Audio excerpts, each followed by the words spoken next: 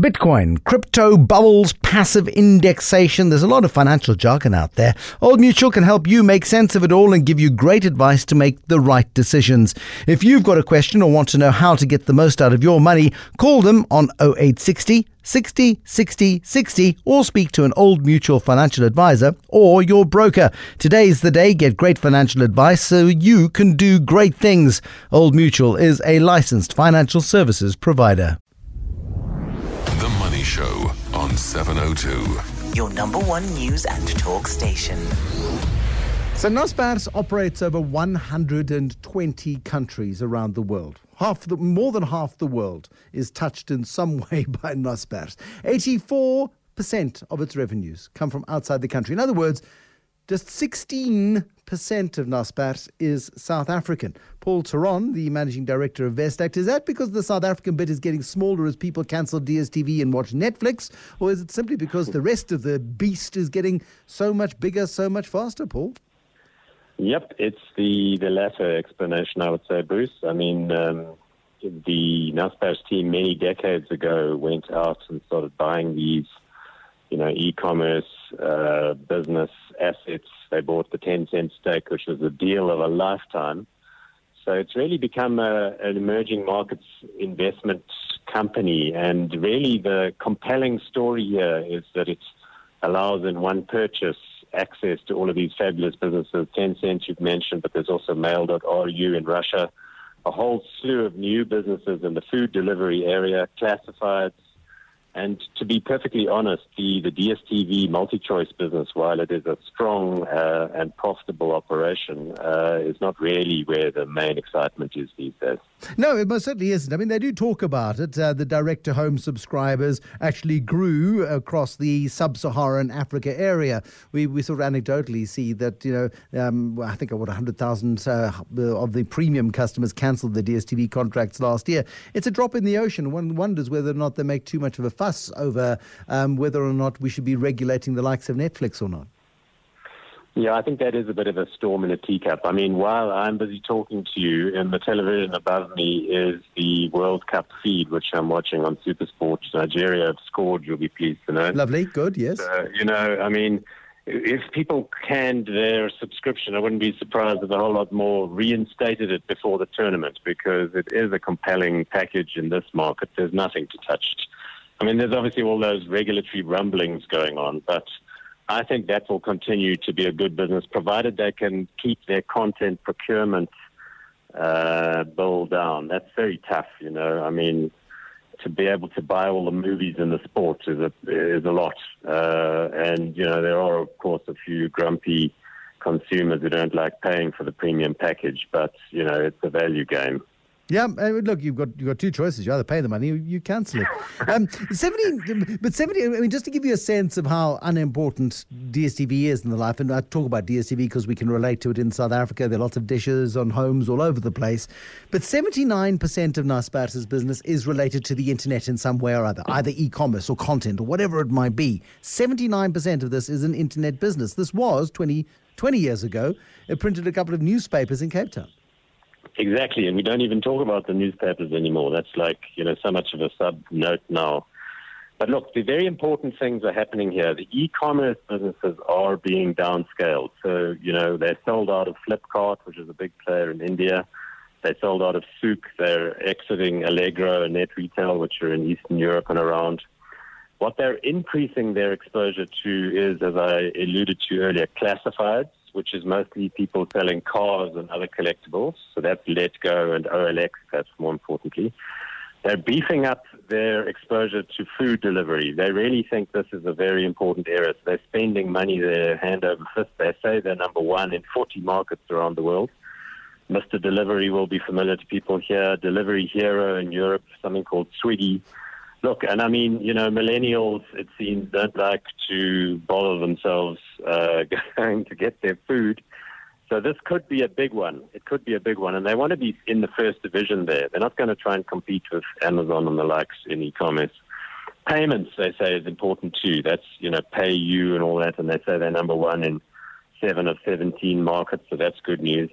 So I think what they're going to do is take the cash that they generate, including the cash from that piece of Tencent which they sold, to get stuck in properly in that area, which, to give management credit, at least they're trying to do something and create some momentum. They sit with $8.2 billion of cash on their balance sheet at year-end, which is a heck of a lot of money. I'm not even sure if there are businesses out there that they could use to buy up, or spend that, but let's see what they can do. I wonder what we're going to call takeaways once everybody's getting their takeaways delivered to their homes and they're not even leaving their homes. Takeaway, you go to the shop, you take it away. Now somebody's delivering it to you. It's in-home. I don't know what we're going to call it. But yeah, it's changing the world. And it's also interesting that classifieds business you refer to, I think, is making a profit for the first time as well. Classifieds always an integral part of newspapers 20, 30 years ago. And only now, really, is there a profit-making alternative in the digital world. Indeed, and as I said, cars is a very big part of that. There's also a lot of scope for money lending linked to classifieds, to facilitate the purchases and sales. But classifieds are interesting because, you and I would say, well, who the hell is using those? But then it turns out there's a vertical which deals with people buying and selling, model trains, and it's massive, and the people who are in there can't get enough of it. So it is a good business. It is a good place to be. Essentially, Naspers is a service engine for the world's nerds. This is true. Nerds of the world unite. Exactly. And Naspers is making money out of them. I mean, this is one that you've liked for a very, very long time. It peaked over 4,000 Rand last year when the Rand was weaker and the world was a different place. Now the world is going mad. The Rand is weaker. Once again, the sort of 6-month lows this week. Is Naspers still worth a flutter? Absolutely. Look, to paraphrase Yogi Berra, 90% of investment is good analysis and the other half is patience. Now, what I mean by that is, this is a good opportunity for investors, but it is going to take time. A significant portion of the results presentation, which I know the management team will be conducting in, telephone calls and things over the weekend and Monday, deals with this issue of the discount. Because if you take the value of all the pieces and just Tencent alone, there's this big discount. What the management team of Koos Becker and Bob van Dijk are saying is that they've ruled out a second listing for Naspers somewhere else. They've also ruled out the idea of listing their Tencent stake separately. But, Bruce, nature abhors a vacuum and capitalism abhors a value discount. In other words, this value discount cannot continue. It will attract more and more attention and result in more and more pressure on the management team until something is done. So for the moment, they're ruling out some of these structures and they're ruling out some of these ideas. But there's no doubt in my mind that if we are patient, as Yogi Berra suggests we should be, that we will be paid in due course. And I can assure you, I'm not going to be selling any Naspers shares, and I would encourage people to buy more because it's only a matter of time.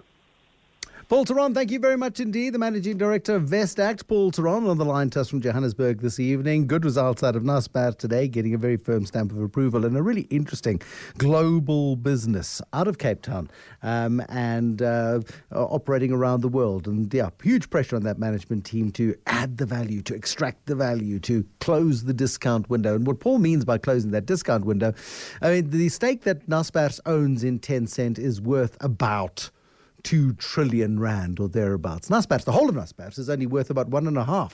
We'll pick up on that point with Garth Curry, tonight's market commentator, in just a moment. Let's explain this principle of the discount and whether it's, and if is Paul correct in saying that, hold on a second, if there is this 25% gap in the value of Tencent shares that are held in Naspers relative to you going directly and buying in Hong Kong the Tencent share, then why isn't Naspers worth more? That discussion's an important one in a moment. The Money Show.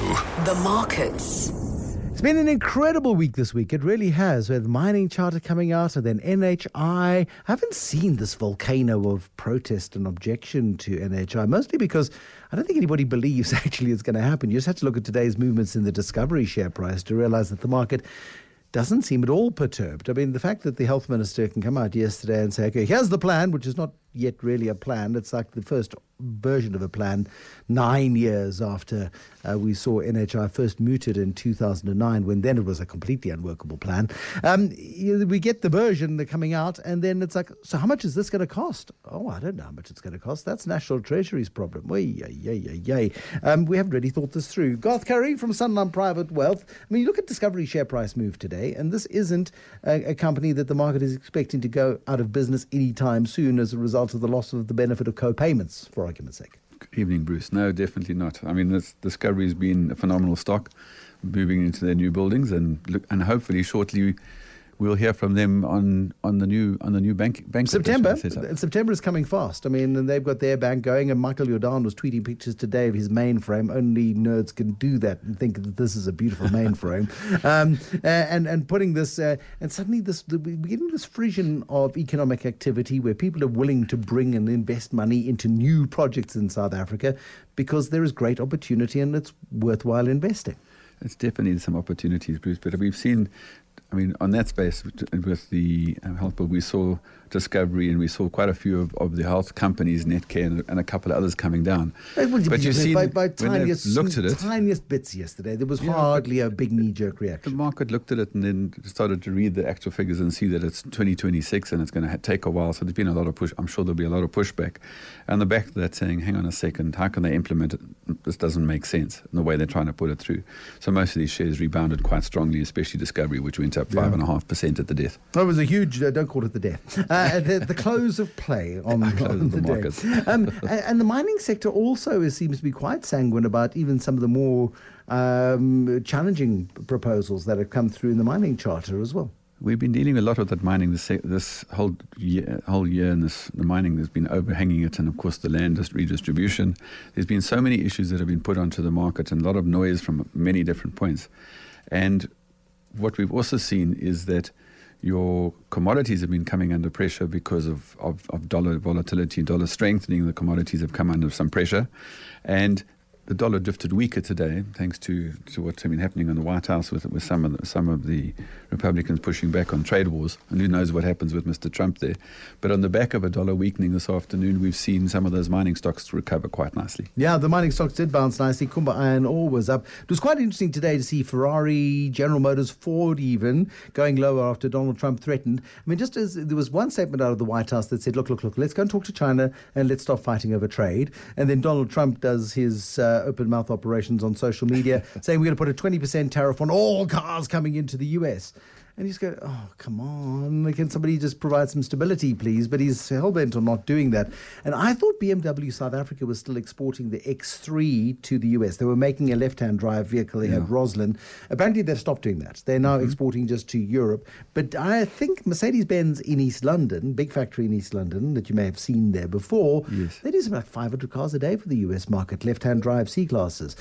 You start throwing tariffs onto global car markets and suddenly really important South African industries get nailed as a result of this sort of stupidity. There's a lot of this going on, Bruce, and a lot of noise. I mean, a lot of people are saying now, where do we go from this? So what you're finding down is in the market is a lot of people are buckling down and saying, where are we going to go with this? Mr. Trump is making all this noise, and it's causing the volatility on the currencies. It's causing volatility on the commodities. I mean, we also saw is on OPEC today looking to produce another $1 million. A million barrels of oil, and that's helped the oil price, and which has helped the oil. That was so interesting. I mean, here you've got OPEC meeting today, and there was lots of speculation that they could lead to a big jump in oil production. They've agreed to just 1 million extra barrels a day. I mean, the politics of OPEC makes the politics of South Africa look pretty calm and benign by comparison. But yeah, a little bit of a dent in the oil price. Boy, we could use that down to $74.50 or thereabouts. Hopefully, we can sustain some downward pressure. You know, with the pressure that we've got on the rand petrol price in South Africa, and you know, Sasol came off a little bit today, mainly because of the rand strengthening on the back of dollar weakness as well. But OPEC is a huge issue in the shale gas story, of course. At the current levels, the anticipation is oil should come off, mainly because at these levels the shale gas projects in America are profitable. So anticipation is oil could probably break below $70 on Brent. No, hopefully that'll help us. Yeah, certainly we absolutely need it. I'm just looking at the Dow, or for what is now a ninth straight day. I mean, the Dow until this morning it was down for 8 straight days. I look at it now, down 2/3 of a percentage point below the 25,000 level. The Dow in the US coming under a huge amount of pressure. Is that a result of the strength that we're seeing in the US dollar? It's part of that, but I think it's also the uncertainty of Mr. trade. Trump and the trade wars, because that's not good. Not good for the US. It's not good for global markets.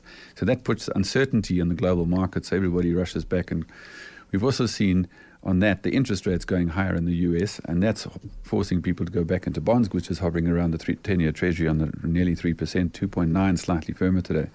But the market is just nervous, and so they're holding back and going back into US dollars, which is affecting emerging market currencies and emerging markets because of the trade wars. So we do need to see some end to that at some stage, but Trump seems to be continuing to push it, and it's not helping at this stage on the world market. So people are going to more defensive, and we're seeing some of the core defensive old staples like a British Tobacco and a Bidcorp and perhaps a little bit of Anheuser-Busch, which had come off a lot previously, starting to recover, and a bit of interest being shown in those good old companies again. No, it's nice to see. Naspers, are you as much of an optimist on Naspers as Paul Theron is? We do, and I do believe that Naspers has definitely more upside, especially with what they're getting into and the cash that they're sitting on and the markets they're trading. It's trading at a very big discount to embedded value. I think the fair value is about 450 Hong Kong dollars, which is close to 5,000, and we put a 20% discount on that. It's probably 1,000 points upside on this. But 1,000 points or 1,000 rand. I mean, and so you agree then with Paul Theron that the patient shall be rewarded eventually when the market realizes that, hold on a second, there's this gap. You can buy Naspers, which has got a whole bunch of other stuff other than just Tencent, but even just that is cheaper than what you can buy Tencent for. It's still a core holding in most South African portfolios, especially because it's making up nearly 20% of the index. But here's the problem, though. If you are an index investor versus somebody who buys a managed portfolio, you wouldn't dare put more than 4 or 5% into a managed portfolio, would you? Would you dare to go to 10%? Whereas if you're an index investor, you've automatically got 20% of Naspers.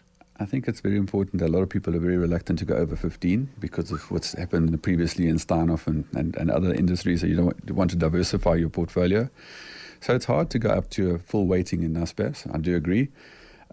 So when you do the index, you do get that weighting, but you also get a coverage of not only Naspers, but you're getting coverage of 40 stocks, over 20 odd stocks possibly in a direct managed portfolio. And you can be sometimes more selective on those other stocks that you're holding because you're catching all the others in the portfolio as well.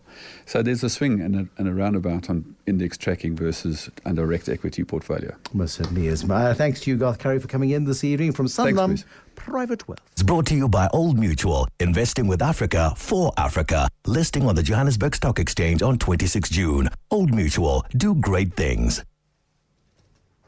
This is The Money Show. I'm Bruce Whitfield. Now, coming up on your next Money Show, the author Sam Beck-Bessinger and her book, Manage Your Money Like a Grown-Up. It's got a rude word in a book title. Brilliant. Can't wait. Join me to talk about that one. Also for radio and TV personality Mark Pilgrim. Can't wait to see him on Make Money Mondays. Did you know that he's an avid listener to the Money Show podcast? You can be an avid listener to the Money Show podcast too. I can't wait to see Mark Pilgrim. Mark Pilgrim, if you're listening to the podcast, you know I can't wait to see you next time on The Money Show.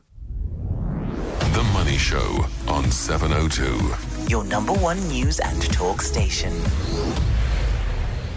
Time for the best bits on The Money Show, and we want you to be inspired to go and download our podcast and have a listen to our podcast and share the podcast with your friends and your family and even those you don't like, because everybody needs a little bit of Money Show in their lives. Yeah, this week, the National Health Insurance legislation was tabled. It was gazetted this week. And look, there's a huge amount of water to flow under the health insurance bridge in South Africa. There's a massively ambitious plan here in a failed health system, a health system which already is, per capita, one of the most expensive in terms of tax revenue committed to health. It's just poorly run and poorly managed. That's one of the biggest failings. Adding more money into the mix is something that is not going to solve the problem. What we did was we asked Neil Kirby, the head of healthcare at Worksman's Attorneys, to try and make sense of the new bills, the Medical Schemes Amendment Bill and the National Health Insurance Bill, intended to move South Africa towards this really noble and glorious goal of universal access to quality healthcare. If we could, the confidence that the state could achieve it, well, then it would be fine. He is predicting a big fight in the healthcare sector over this. Well, I think that the potential for a fight is there. I think that what you're doing is you are attacking an existing system. Maybe attacking is the wrong word, but you are now trying to address an existing system to align it with a government policy concerning access to healthcare services. It's a bit like unscrambling the egg at this point in time, because the initial amendments to the Medical Schemes Act were all dressed up as the way and means to address the access to healthcare services. Yes, I accept the point that the fact that we have an amendment to the Medical Schemes Act means there'll be a role for medical schemes into the future. But that is not of much comfort when one looks at what that role might have to be. And how many medical schemes might be able to fulfill that role is another question that one has to ask. Because, as you say, I mean, if I'm paying for both my National Health Insurance Fund and my medical scheme, I might not be too inclined to want to keep the medical scheme benefit, as that is the voluntary side of my decision in terms of how I spend my money. And if you then don't keep the medical scheme and you then opt into the national health scheme, well, then you put additional pressure on a national health scheme, which requires more funding. And yeah, it's a vicious circle. It really is. Another hot topic on government's agenda right now, the third draft of the mining charter. This is the one that replaces Mosebenzi's Zwane's ham-fisted attempt to try to get some kind of fairness into South African mining.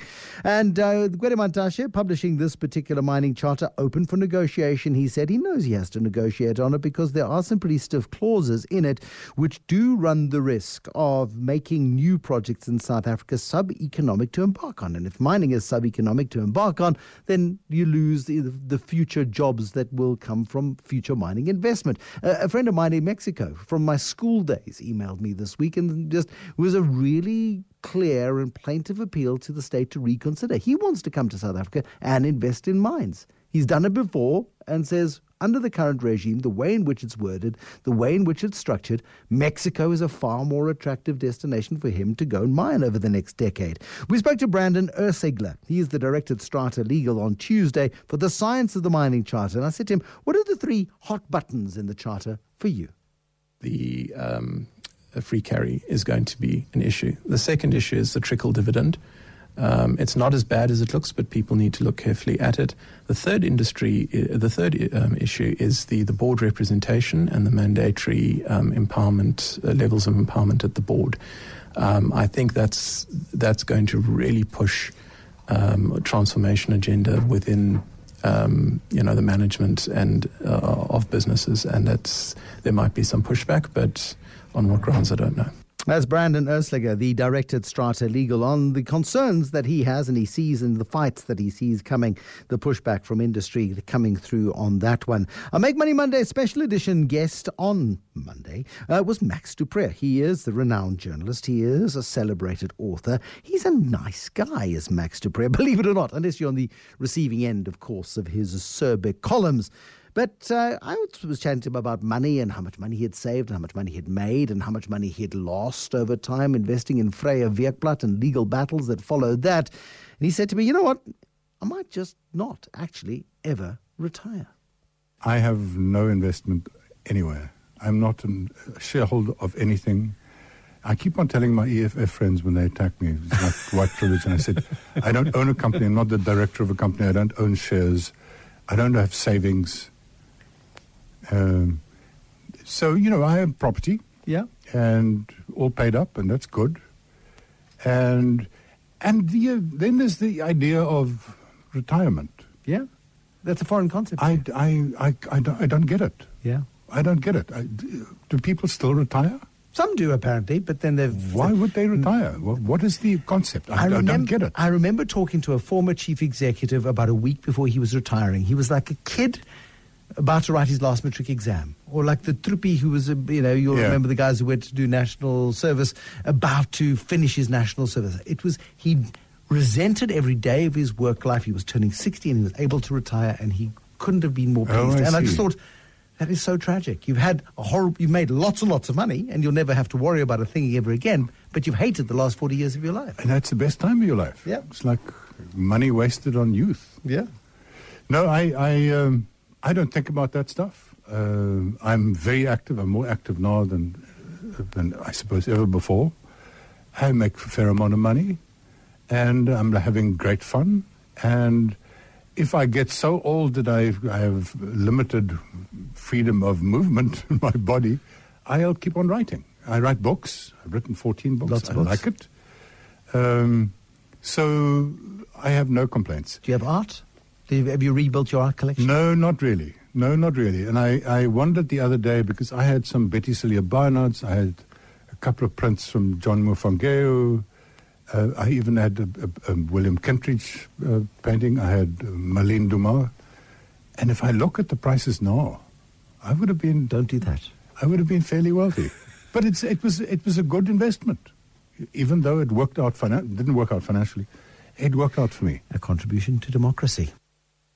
Max du Preez still has a criminal record for his activities as an anti-apartheid activist and a journalist during those times. Suppression of Communism Act and all of that sort of stuff. Why is that stuff not being expunged? He maintains it's just because nobody stays in their jobs in government long enough and there are big issues in competence. But yeah, and he's given up, I think. We also spoke to Nick Cleland this week. Now, he's written a book, a red rag to a bull kind of book called Spin: The Art of Managing the Media. He is the chief executive at Resolve Communications. They go around and they activate and they help alert the media to news stories. And it's all with an agenda because that's the way they like to manage the media. I asked him, what exactly is spin? Spin was not my first choice for the title of this book. No, but look, I mean, let's talk about spin. That's the nature of the industry, the information management industry. It is, absolutely.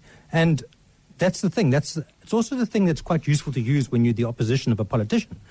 That's spin. Or if you're a journalist, oh my goodness, he's spinning me. So, we live in a world where there's this fiercely competitive vying for your space to connect with a voter to achieve an outcome.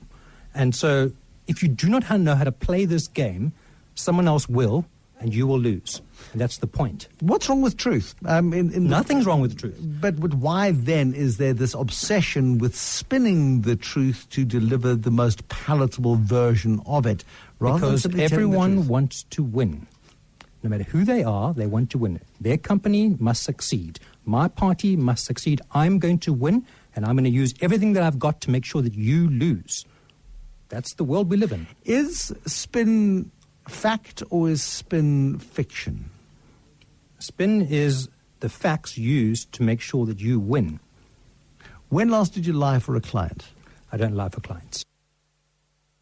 Yeah, there we go. That is those are the wise words on the Money Show earlier this week of Nick Cleland, who is you won't like it, spin doctor. Coming up next, our chance to be the whiz of the Brutal Biz Quiz. Your chance, of course, to have bragging rights to say, hey, you know what? I'm the whiz of the Biz Quiz. I won it because I competed. I participated. I phoned 011-883-0702 when Bruce told me to, or 021 if you're in Cape Town, 021-446-0567 because Bruce told me to. And he asked me a question and I could answer it. And then I answered a whole bunch more questions and I became the whiz of the Biz Quiz. Very prestigious, that title. Which Afrikaans newspaper, launched in 1988, was known for consistently running stories that opposed the apartheid government? What was the name of that newspaper that ruined the financial life of Max du Preez?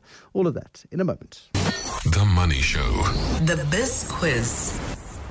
Time for the Brutal Biz Quiz on a Friday night. Bragging rights for the whole of the week. If you are the whiz of the Brutal Biz Quiz, give us a call on 011-883-0702, 021-446-0567. Let us go to Clive in Plet first. Clive, what was the Afrikaans newspaper that stood up against the apartheid state to the cost of Max du Preez? Vrye Weekblad. Vrye Weekblad. Were you a subscriber, Clive, to Vrye Weekblad? Yes. You were? Okay, that's good. I spoke to Max du Preez this week and he said it ruined his financial life, which is the only profitable airline in Africa. I mean, we're talking about an international carrier in Africa. Kenya. I'm afraid not, Clive. They've gone through a really tough time at Kenya Airways. I met the chairman last week, incidentally. Had a great chat with him. But, they're going through a big turnaround process. 011-883-0702, 021-446-0567 if you want to play the Brutal Biz Quiz this evening. Kevin was there and he went, oh no, in case he comes to me, I can't possibly answer the question. So which is the only profitable international carrier on the African continent. Which one is it? There are a couple that are doing quite well at the moment. There are a couple that are doing quite badly at the moment. Let us take your calls this evening. Linda in Parkwood. Hi there, Ethiopian Airlines. Ethiopian Airlines. Absolutely right, Linda in Parkwood. Ethiopian, in our Africa Connected slot this week, Lee Kasumba told us about the airline, and she flew with them, and she met the management, and she said it was wonderful. How good's your chemistry, Linda? Oh, depending on which chemistry you're talking about. Oh, Linda, you saucy thing. Now listen, the chemical element, it's the symbol P and atomic number 15. Colin Cullis was talking about it this week. It's a critical ingredient in fertilizer. What is the P15 on the table? What's it called? The periodic table. Oh, God, it wouldn't be phosphorus. It would be phosphorus. Your chemistry knowledge is brilliant, Linda. It really is. Phosphorus it is. Which head of state is the only woman in the world, the female head of state, who is on maternity leave right now? What country is... The name's a bit tough. Well, what country does she represent? Oh, gosh, you got me there. But you knew your period... Hold on. No, it's not a team sport, Linda. Richard... Which country's prime minister is on maternity leave? I'd hazard a guess and say Australia. Australia. Oh, you're close, but he wouldn't like it because he wouldn't be on maternity leave, the guy there. Spencer. Hello. Hello. Crap. I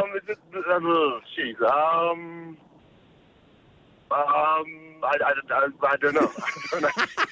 It was nice to have you umming and ahhing, though. Thanks for that. Wayne in Milderton, can you and ah with some more specific detail? It's New Zealand. New Zealand. What's her name? I forget. Jacinda Ahern is her name, 37 years old. She's given birth this week and is taking a little bit of time off. What does the idiom spin a yarn mean, Wayne? The Money Show is brought to you by Old Mutual, investing with Africa for Africa, listing on the Johannesburg Stock Exchange on 26 June. Old Mutual, do great things. Sports Talk coming next because Bugs got a cod.